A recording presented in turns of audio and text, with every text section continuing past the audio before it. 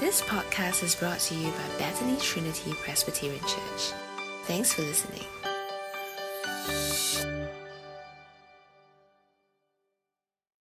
Now, good morning, everyone, once again. Welcome to our reading and praying Psalms together. I'm really thankful for everyone to persevere each morning, especially some of us who are logging in, whether it's from school or from homes or just somewhere else in Singapore. Now, our goal each morning, as I will repeat myself, is really to read a psalm together, to understand what it says, and to pray and sing the psalm as a community. Now, I wonder if you have ever tried reading the Bible while standing on the train to work. The train now is getting more crowded.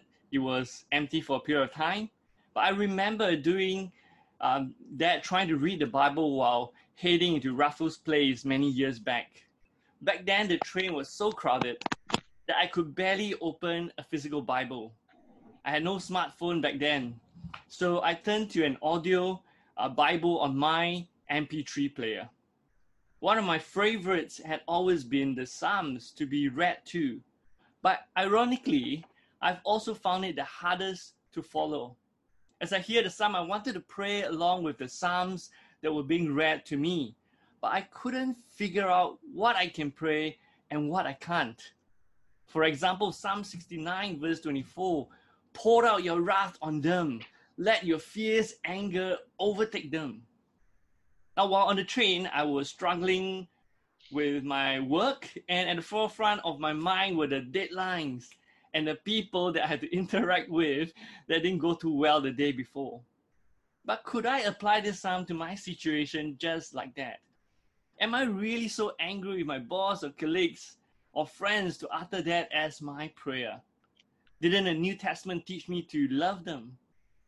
Well, back then, I had never considered the context of the Psalms or made careful observations, like who was singing the psalm? Who was having a conversation with whom? Was the king leading his people in speaking to God, his king and father? Was God speaking to his son, the king? Was God speaking through the teacher to his people? Or perhaps the people speaking to God, or to the nations about God, or to one another?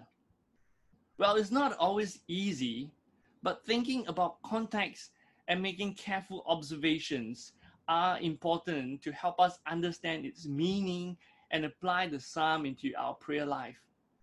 Otherwise, we can get really confused. I pray that as we read the psalms each morning, we can pause to consider four things. Is there something we can learn about the context? What are the things we can observe? What do they mean? And how do they apply to us in our prayer and our songs? Well, next Monday, I'll leave us with a link to watch the structure of how the Psalter is being put together. But for now, let us turn to Psalm 4. I'll be reading Psalm 4 for us, and I'd like to invite us to read it from our end, where you are at.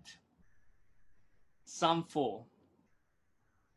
For the director of music with stringed instruments, a psalm of David. Answer me when I call to you, my righteous God. Give me relief from my distress. Have mercy on me and hear my prayer. How long will you people turn my glory into shame? How long will you love delusions and seek false gods? Know that the Lord has set apart his faithful servant for himself. The Lord hears when I call to him. Tremble and do not sin when you are on your beds. Search your hearts and be silent. Offer the sacrifices of righteousness and trust in the Lord. Many, Lord, are asking, who will bring us prosperity? Let the light of your face shine on us. Fill my heart with joy when their grain and new wine abound. In peace I will lie down and sleep, for you alone, Lord, make me dwell in safety. Now, right at the start, as we look at Psalm 4, we are told that the choir master is King David. He has written this song to be sung. A tune has been given in stringed instruments. The tune begins in anguish, but eventually ends with security. Have a look at it. Verse 1, the king cries out to God, "Answer me when I call to you. Give me relief from my distress." But verse 8, it ends, "In peace I will lie down and sleep. For you alone, Lord, make me dwell in safety." Now let us make some observation on how the psalm flows and the characters within the psalm. You look at verses 1 to 2, we hear the lament of the king. There are three parties here. The king, his God, verse 1, and you people, verse 2. Now David begins by looking to God and then cry out to him. It's not a demanding prayer, but as we have seen the last few days, they had a relationship. It was a relational prayer. The king sees God as his righteous God, who can defend and vindicate him from his distress. In fact, if we look at the start of Psalm 3 yesterday, that the king sees actually there is a greater king that is accountable to, that is God. Now, as we look at Psalm 4, what kind of distress was David experiencing? Well, if we go on to verse 2 and hear the king speaking to a group of people, this is what he says, that this group of people have shamed him of his glory. How long will you people turn my glory into shame? And because David is God's anointed king, David's glory is linked to God's glory. And the people have shamed both. Look at verse 2b. How long will you love delusions and seek false gods? Now David, he was in distress because the people have slandered him, the anointed king, and so have God as well. As we look on to verse 3 to 5, we hear the warning of the king, because after his prayer and lament, the king now turns and speaks warning to the people who have failed to honor him and God. Now, verse 3 is likened to mean this: "Be warned, people, God has chosen me as his servant, and he hears me when I call to him." And because of his role, David now gives the warning of verses 4 to 5 to the people. He warns them to tremble, and in their anger, do not sin by grumbling against God or dishonoring his anointed king. Instead, the people must search their hearts and hold their grumble. And when they lie in bed at night, this is a night psalm, be silent and do not be quick to plot evil. Now, there are two ways to live: to continue to dishonor the king, or search their hearts and recognize that the right thing to do is to trust the Lord. Now, friends, I don't know about you, but I find it easy to think of myself as the person who is more right than the others if I have a relational strain.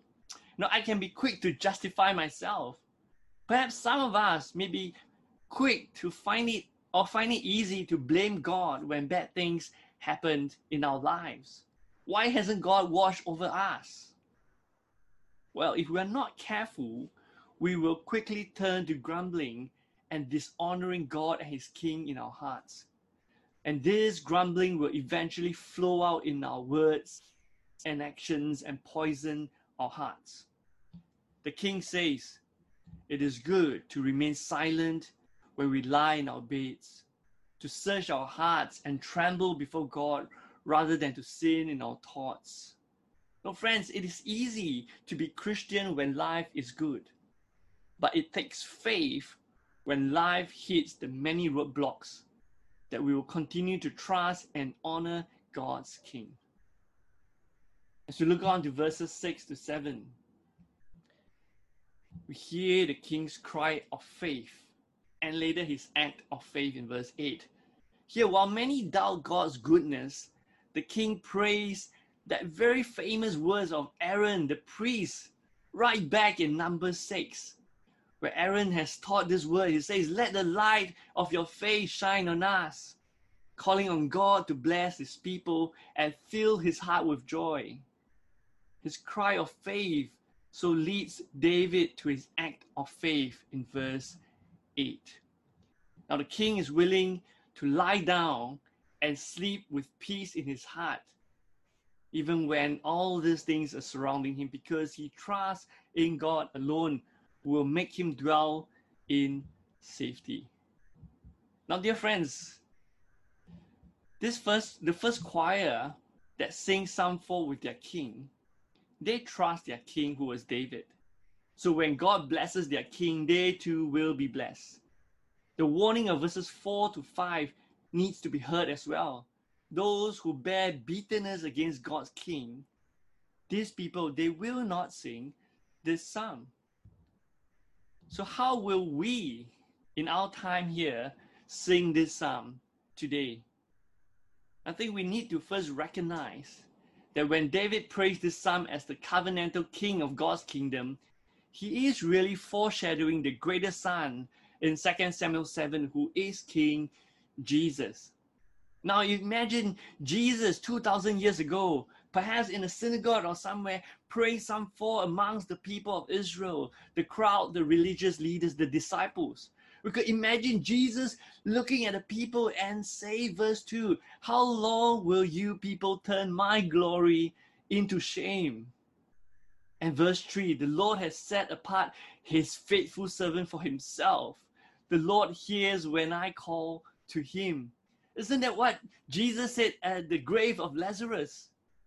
That he says that God hears him, but he says that not for himself, but for the rest to recognize that he is from God. So we are to take heed when our King says, verse 4 to 5, tremble, but do not sin. No, friends, if for some circumstances we struggle to give Jesus his glory, we need to meditate on verses 4 to 5 at night, lest our human nature of grumbling against God take the center seat of our hearts. It is wise at night that we don't end up just playing computer games or just looking at Netflix. It is wise for us to search our hearts before we sleep and not sin in anger, that we turn Jesus' glory into shame. Instead, let us pray upwards with trust in God. Because if we are with our King, then the prayer of the King in verses 6 to 8 becomes ours.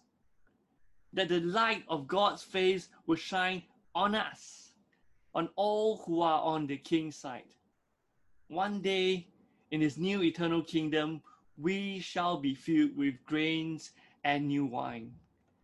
If we trust in God and in our King, even as we sing Psalm 4 during times of sorrow, we can sing verse 8 and pray verse 8 to God. Look at verse 8.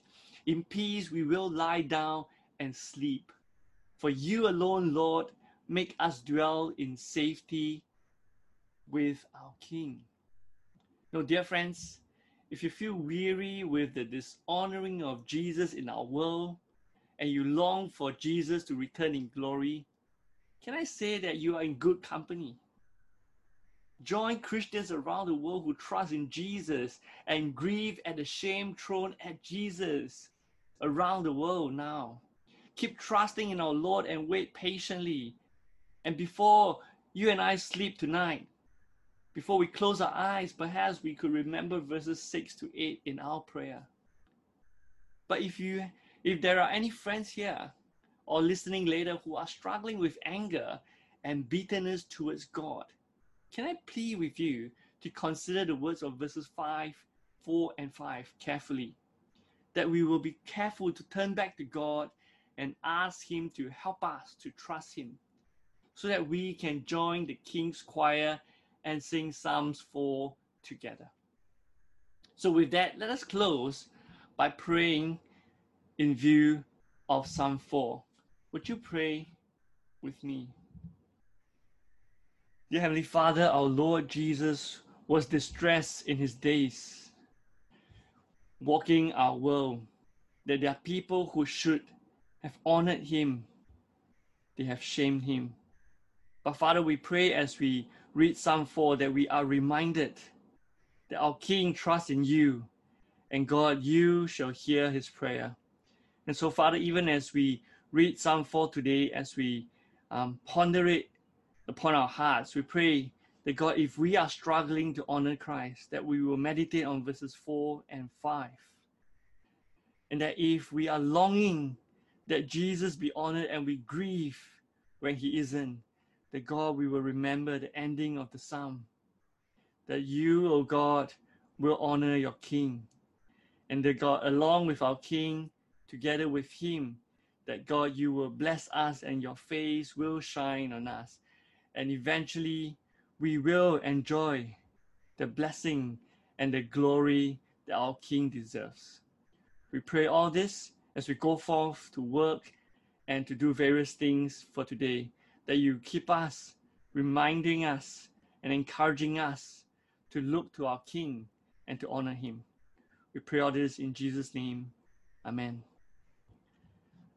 Thank you, everybody, for joining us. As we mark the end of this morning, once again, let me leave you with a beautiful song of Psalm 4, and we'll see everyone tomorrow.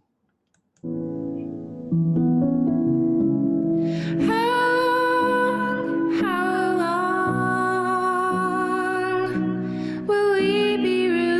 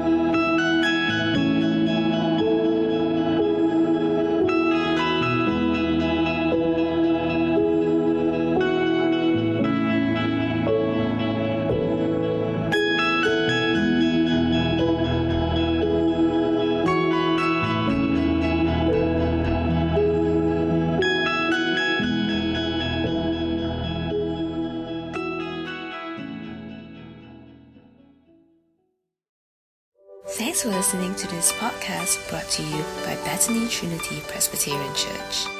For more information, visit us online at busypc.sg.